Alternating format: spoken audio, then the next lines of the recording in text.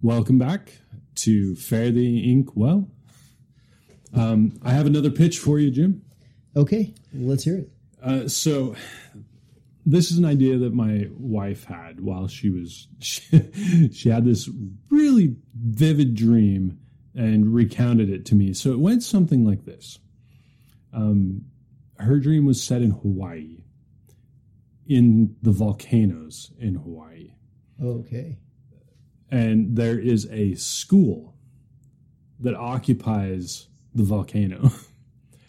I'm not sure.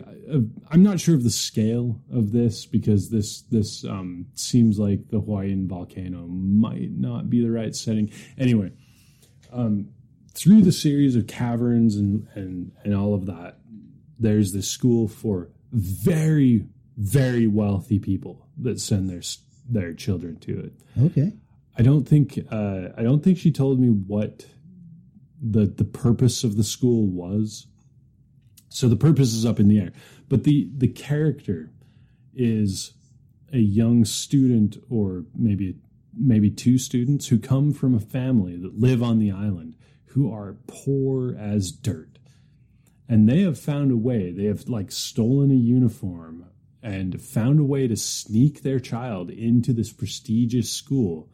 And so they're living on the edge while their child goes to this school as an unaccounted for student. Okay, yeah. That sounds pretty good. I think that was the entirety of the dream. I'd have to check my notes on this because I did write a lot of it down after she recounted it to me. But I thought, this actually has elements of kind of a Harry Potter-esque nature. I think a lot of it would depend on what the purpose of the school was. But it also opens up the discussion for kind of a parallel in our society where, you can't afford to send your child to an Ivy League school. So, yeah. And also, what's the difference? Mm-hmm. What are they learning in those Ivy League, super prestigious schools that we're not learning in a regular university or something like that? So I think it would be a very exotic setting, very kind of exclusive setting. And then the social disparity that would ensue, and how would maybe the mannerisms, the young student would have to learn a whole set of new behaviors and mannerisms in order to fit in, and not be identified or, because if they were caught out, they would be kicked out or worse. Yeah. And I don't think necessarily that would be the main plot, but that would definitely be a good subplot to have, the class structure, as far as, when I say class, I mean social class structure, right? As far as they are bottom of the barrel, and yet they're pretending to be one of these elites, right? Which by itself is kind of interesting, but I'd be intrigued about why is this school located where it is, and why is it so prestigious for really wealthy and elite people to send their kids to? And why does this family want their kid to go to it so badly? That's interesting. Well, and it kind of it reminds me of people I don't know, kind of from the colonization of America when the homesteading stuff was happening and all that, where you grew up on a farm traditionally, but your family would spend every penny they had on a certain on one of their children to send them to school for a better life. Mm-hmm. Yeah. So it kind of has echoes of that. And it's just what is a better life? Yeah. Because you get the people in society today that are I guess that kind of the hipsters that they come from this affluent background and they're embracing primitive technology. They want to go back to that farm life. Well, why? They've got all the money they could possibly mm-hmm. So it kind of serves, I think it would serve as a good contrast, and you could set up a lot of, you could also introduce a lot of cultural elements too that are specific or unique to the Hawaiian Islands. Mm-hmm. Cause you have that kind of Hawaiian warrior mentality where they do the war dance and they roll their eyes and they do this posturing. Like maybe that's part of the school. They learn how to do that. And if you can't hold your own in the war dance, maybe like that's a big setting, a big stage for the school. It's just like, oh, so-and-so was really dumb in their war dance, or like their war dance was really not impressive. Like, it could be a really interesting thing. And then how does it change that child to interface with their family? Because maybe the child becomes too smart for the family and can no longer relate and just doesn't care for their company or something like that. But then the child has no money, so he can't even be a part of the social class that they are culturally a part of. Oh yeah, there's a lot of stuff you could do with that, because now at least poor people have each other and rich people have each other, but now you've taken this person out of one element and dropped them into another element, and they have nobody.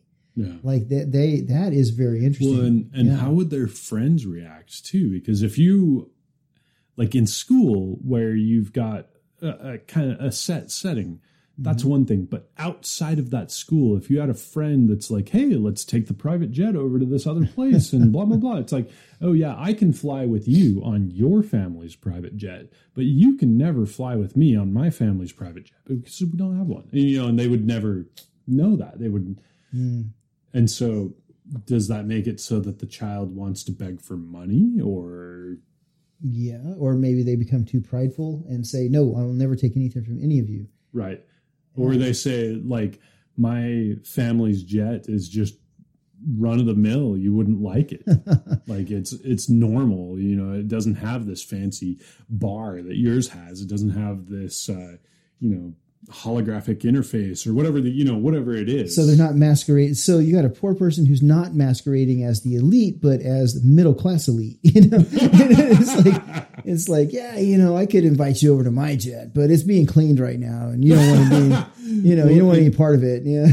Yeah, there would have to be a lot of subterfuge and obfuscation, and just the constant fear of if this person got caught, what would happen to them and their family. And if their family was native to the island and they got caught, their family might get ousted from their ancestral grounds. Oh, yeah, that wouldn't be good. Okay, I can see that.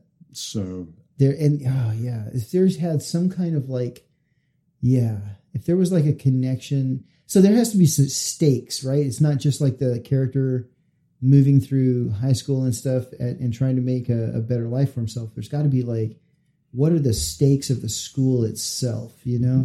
Like why is it so important that people are supporting this kid and they're throwing everything they have into this kid to give him a quote better life, but like what is a better life? Right.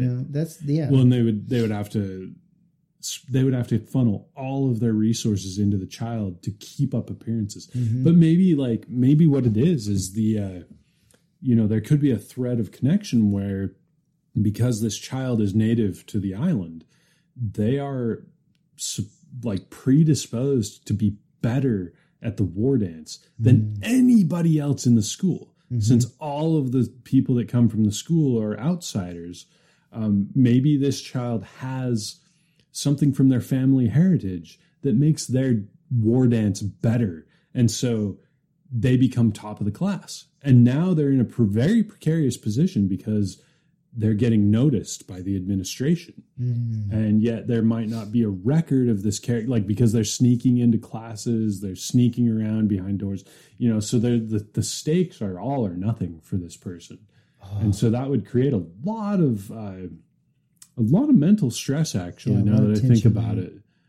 And you could also have like an element where maybe in fear of being ostracized, like his family was keeping this all a secret from everybody, right? In their community and stuff, because they're so afraid that as soon as their community finds out that they will be ostracized and the kid will be ostracized, but then the secret gets out and you come to find out that the community gets on board. That like everybody now in the town that they live in, the village, everybody gets on board with this kid's masquerade.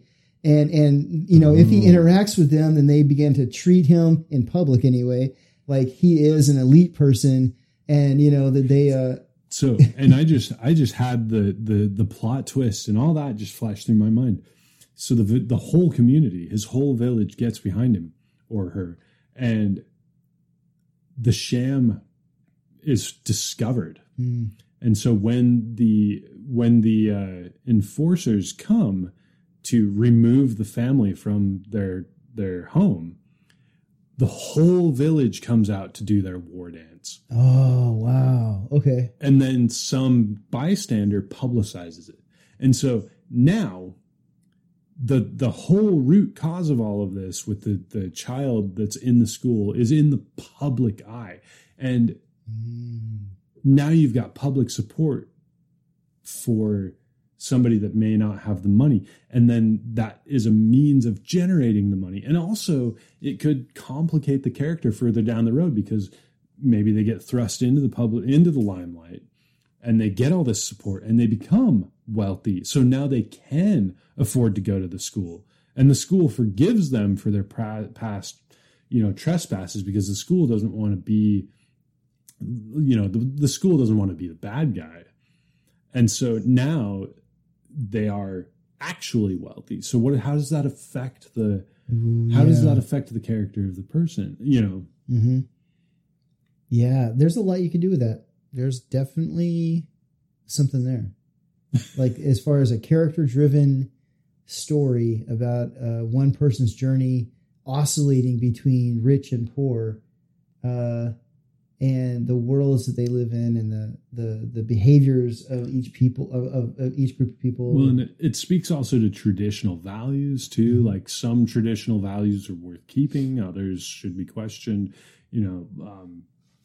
I think, and it doesn't necessarily have to be the Hawaiian Islands, but that was what was in my wife's dream. So that's what I wrote down. But, it could be a different setting. Like it could be, and it could also be a different era too, because what if this took place in the 1800s, or what if this takes place in the future? Like it would affect the story and it would affect the characters. But I think ultimately the character choices would be what affects the story the most. Yeah.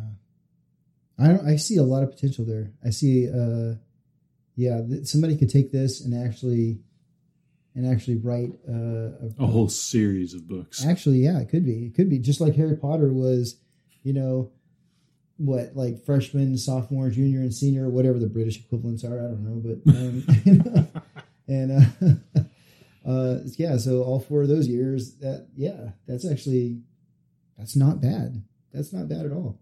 Yeah, and I think it also opens things up for social criticism, like, stratification and equal opportunity type discussions, and it doesn't have to have a fantastic or magic element or science fiction element. None of that needs to be there in order to make this a valid story. Mm-hmm. No, you're right. I mean, because exactly what you said a while ago, like people in the Wild West spent all kinds of money to be able to send their kids to school so that they would have an education and be trained to do something else, and you've got a lot of rags to riches stories there to pull from in real life. Yeah. Okay. So that was the pitch for today's episode. Right. And I guess we'll see you next time. All right. Fare the ink well.